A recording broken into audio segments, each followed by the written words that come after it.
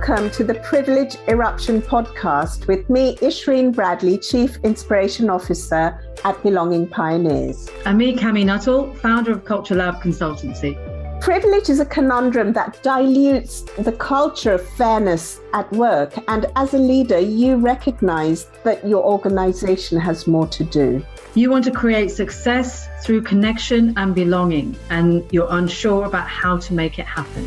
Now, the Privilege Eruption podcast is where you have the opportunity to evolve breakthrough thinking about the impact of power, privilege, and purpose, and how that shows up at work. And in these podcasts, you will gain the courage and confidence to realize a culture of inclusion for all. Has the ticking time bomb finally exploded in a very public way for organisations in the UK? In these first 3 episodes of Series 6, Roger and I start to explore the impact of the ticking time bomb that has finally exploded for the Post Office and Fujitsu 24 years after it first installed Horizon in the UK's sub-post offices. For over a year now, Cami, Roger and I have been predicting an explosion of this scale in the public and private sector, beyond the time bombs that we've seen in politics and the media that we discussed last year. But why has it taken so long? Why have innocent sub-postmasters had to go through the emotional, reputational and financial trauma that the way Fujitsu and the Post Office behaved has caused them to suffer? In this trilogy, Roger and I share our personal experiences as we watched the ticking time bomb explode on TV and identify 3 intersecting elements of relative privilege that the Post Office and Fujitsu had that enabled them to drag it out thus far. Welcome to the Privilege Eruption podcast, a podcast by Belonging Pioneers and Culture Lab Consultancy about the questions and ideas around the hidden barriers to achieving our DEI goals. This is where we erupt the constraining impact of privilege and explore new possibilities in the context of shared power and purpose. This is where we explore and test out our ideas with amazing guests who have done or are doing the work. So if you enjoy what you hear on this podcast, if you have some new insights, please do share those with us. We'd love to build a portfolio of your views and use that to improve what we provide for you on this podcast. We've had some great feedback so far, and we look forward to your thoughts in exploring this very serious issue. Enjoy the podcast. Now, you would think that there was enough nows and enough support for the postmasters to see this through to a successful conclusion for them. But I think it's the third relative privilege that we identified that got in the way, which is the relative privilege of wealth. So here we go into the perfect storm. Yeah. Because even when it became apparent as to who was wrong, even when it became absolutely clear where the problems lay, the wealth of the Post Office, in other words, and by the way, that wealth, by the way, is our wealth because it's our money. It's our money they were using to defend themselves. Said, you know, you're never going to win. Mm-hmm. The best thing you'll ever do is get to a point where you can settle. Yeah. And that, I think, ironically, that was the point where they basically condemned themselves because people aren't willing. There are a lot of people who are not willing to sacrifice their integrity for some cash. Yes. And this is a really important factor, is that no matter what the financial incentive might or might not have been, there were people with sufficient integrity as postmasters who simply could not just take the money and walk away. No. I mean, these are people of the community. They're people with relationships. They're people who are trusted in society. and their names have been dragged through the mud. Yeah. It's not about the money. It's about their standing in the community and their belief in themselves more so. They're, the people with integrity. So it's about, I can completely understand. It's about how they relate to themselves, given that people are saying all this stuff about them, right? So I'm not going to take the money unless I win the judgment. Yep. The judgment comes first. Yeah. The compensation comes second. Yeah. And the offers that people are getting, and now I think what we're seeing now is a bit of a redress and a bit of a rebalance. But that final wealth privilege, I think, is the bit that pushed people over the edge. I think that was the undoing of the whole situation. I think so. And I think that final bit was the bit that people just could not stomach. Yeah. And at the end of the day, it made sure that this whole scenario just carried on and on and on and on. Yeah. Until we've come to this point where, are we getting resolution? Because the system is still apparently throwing up errors. Right? I don't know. But I'm still not ready to go there, Roger, because I'm not a violent person. I'm a pacifist. But I was watching this show and there were those lawyers who approached Mr. Bates and said, look, it was essentially a no-win, no-fee deal. And we can win this case for you. And the postmasters and postmistresses thought they would get a fair compensation out of that. Now, I knew from that start, or at least I suspected from that first conversation, that, these lawyer guys, they're, posh types, they're going to take all the money and the postmasters and postmistresses will be left with peanuts. And then everybody gets excited. They go to court, they win the case, and then there's no money. There's like really ridiculously small amounts of money. And who's got all the money are the lawyers. Because it wasn't, we have to be fair. I think that the lawyers on both sides, the prosecution lawyers, so the court costs and everything else, because this is a kangaroo court that we're talking about here, set up by and run by the post office. Exactly. So the court costs were distributed. So the people defending the post office took their whack as well. So there was very little money left. So here's the thing. Our money went to pay the post office's lawyers. Yep. Who were wrong and who knew they were wrong, but still took the money. And these 2 or 3 guys who said they'd support the sub-postmasters and sub-postmistresses. And it's an abuse of power and wealth and information. It is a combination. All at the same time. All happening at the same time. And I think we have to, because the facts are still emerging, I think we have to say the word allegedly. Yes, allegedly, everybody. Everything we've said so far is allegedly, okay? Allegedly, based on everything that we can see, based on me sitting there and watching the post office give their information live on TV, and one hoping that are they telling the truth or not? Well, they haven't up to now. Why would they just be? Why would they be telling the truth now? But a lot the insights that we're sharing here are very much based on the best of the facts that we have available to us right now, right? But you know what? That chief executive of Fujitsu did own up. Yeah. He said that there was all this going on, and still they have the nerve to offer some ridiculously small amount of compensation. Yeah. And these people have been without income for 20 years, or, scraping by, paying back loans, losing their houses for 20 years. And the government hasn't stopped, as far as I know, the government hasn't stopped accepting tenders for work from Fujitsu, as far as I know.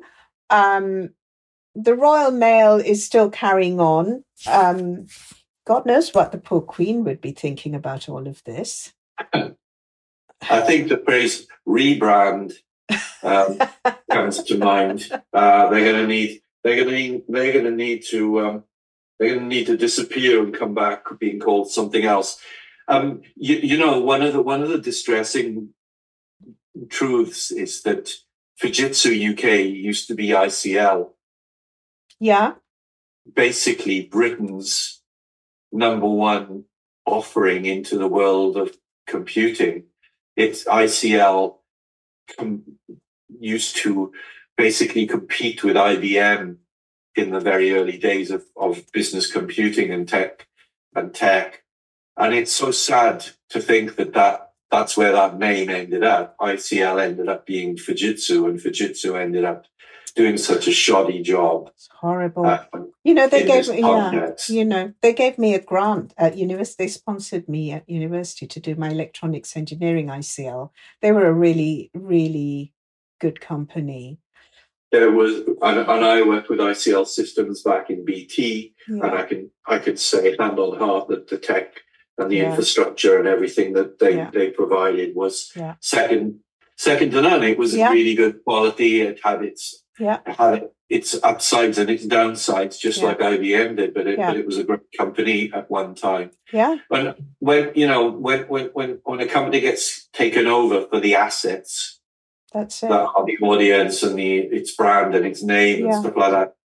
That's I guess when money becomes the only factor driving your effort. Yeah.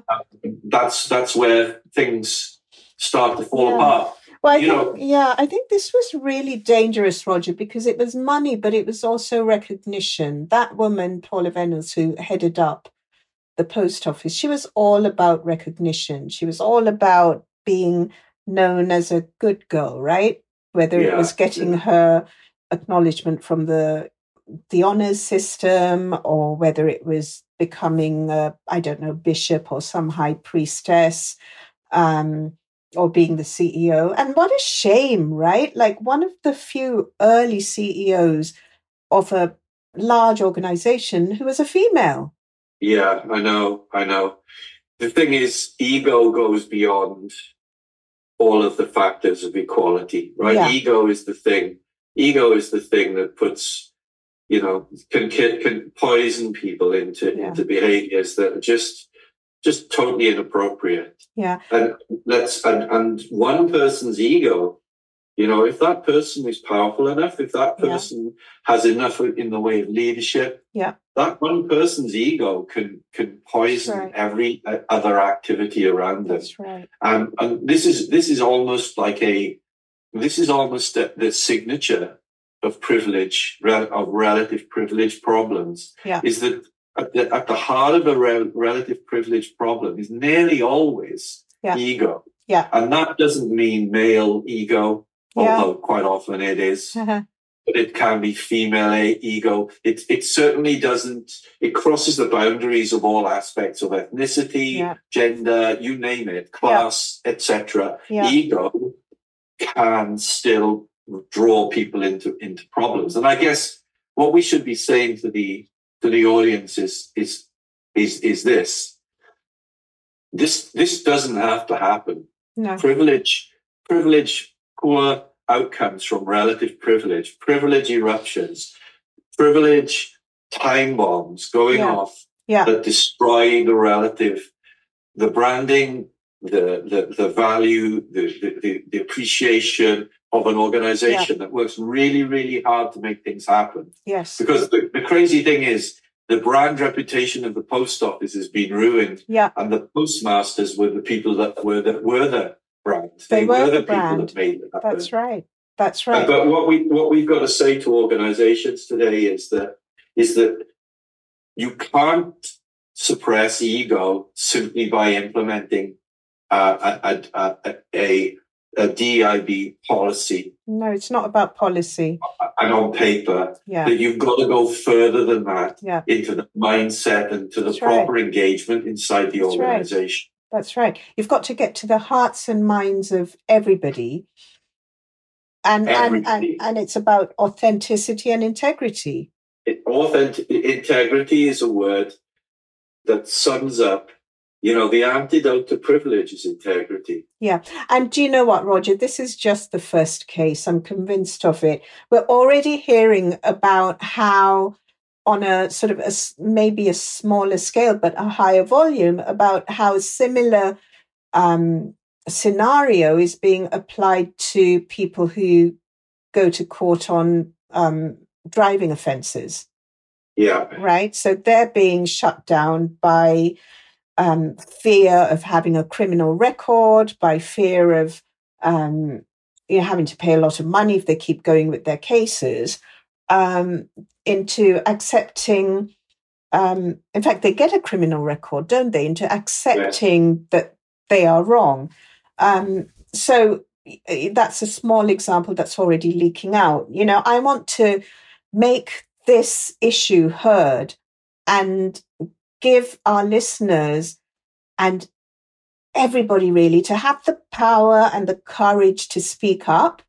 In fact, I've invited Jo Hamilton, that lovely postmistress who also had a bakery, to come and speak at our event, the Balancing the Scales 2024 event, where we're really showcasing and taking the post office case study and looking at how did these things happen and what would you do differently. And really, Roger, I hope I'm not letting the cat out of the bag, but we're going to be sharing a whole new model for what DEIB 3.0 needs to look like, right?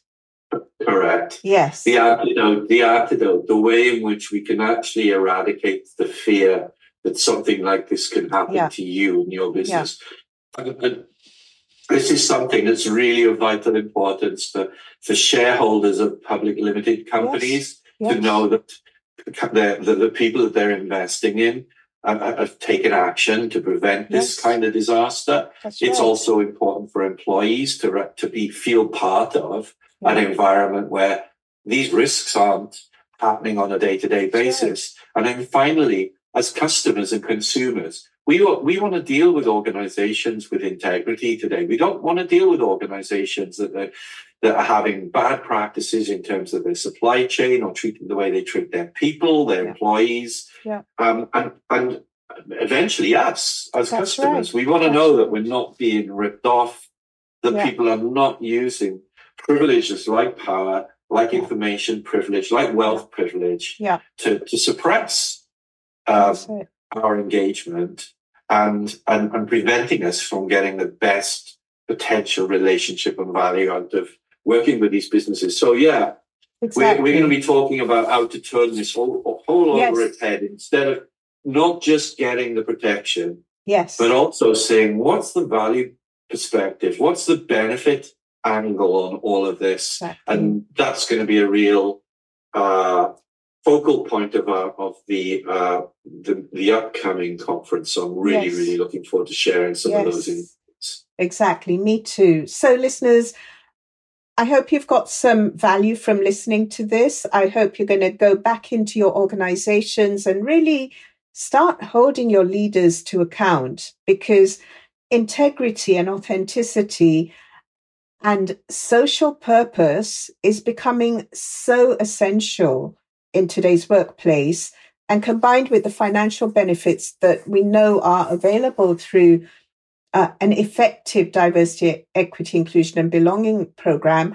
or even, as a lot of our clients are doing right now, is making DEIB and inclusion a part of everything they're doing. So most of our work now is not a DEIB program, it's a leadership development program that has a strong impact around diversity and inclusion, because it has to become the way we do things around here. It can't be just a standalone separate thing anymore.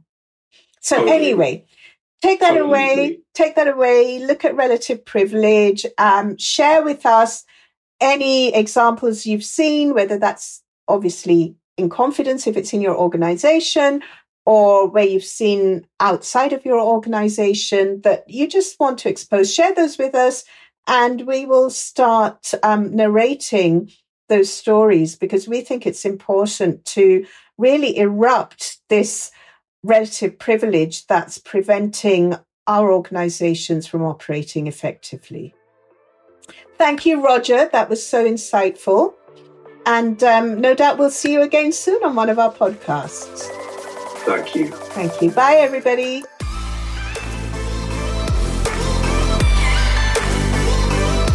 We really hope you enjoyed this episode. Thank you for joining us. Our intention is to bring you new insights about the impact of power, privilege, and purpose at work for you and for your organization. You can check out our episode description for social media accounts and how to get in touch with us. And don't forget to send in your questions. We look forward to sharing more about power, privilege, and purpose at work with you on this podcast. Now, if you got value, please remember to share it with your networks. Please leave us a review. And as Cami said, please do remember to send us any questions that you'd like us to discuss on this podcast. And we'll see you next time. Next time. Bye.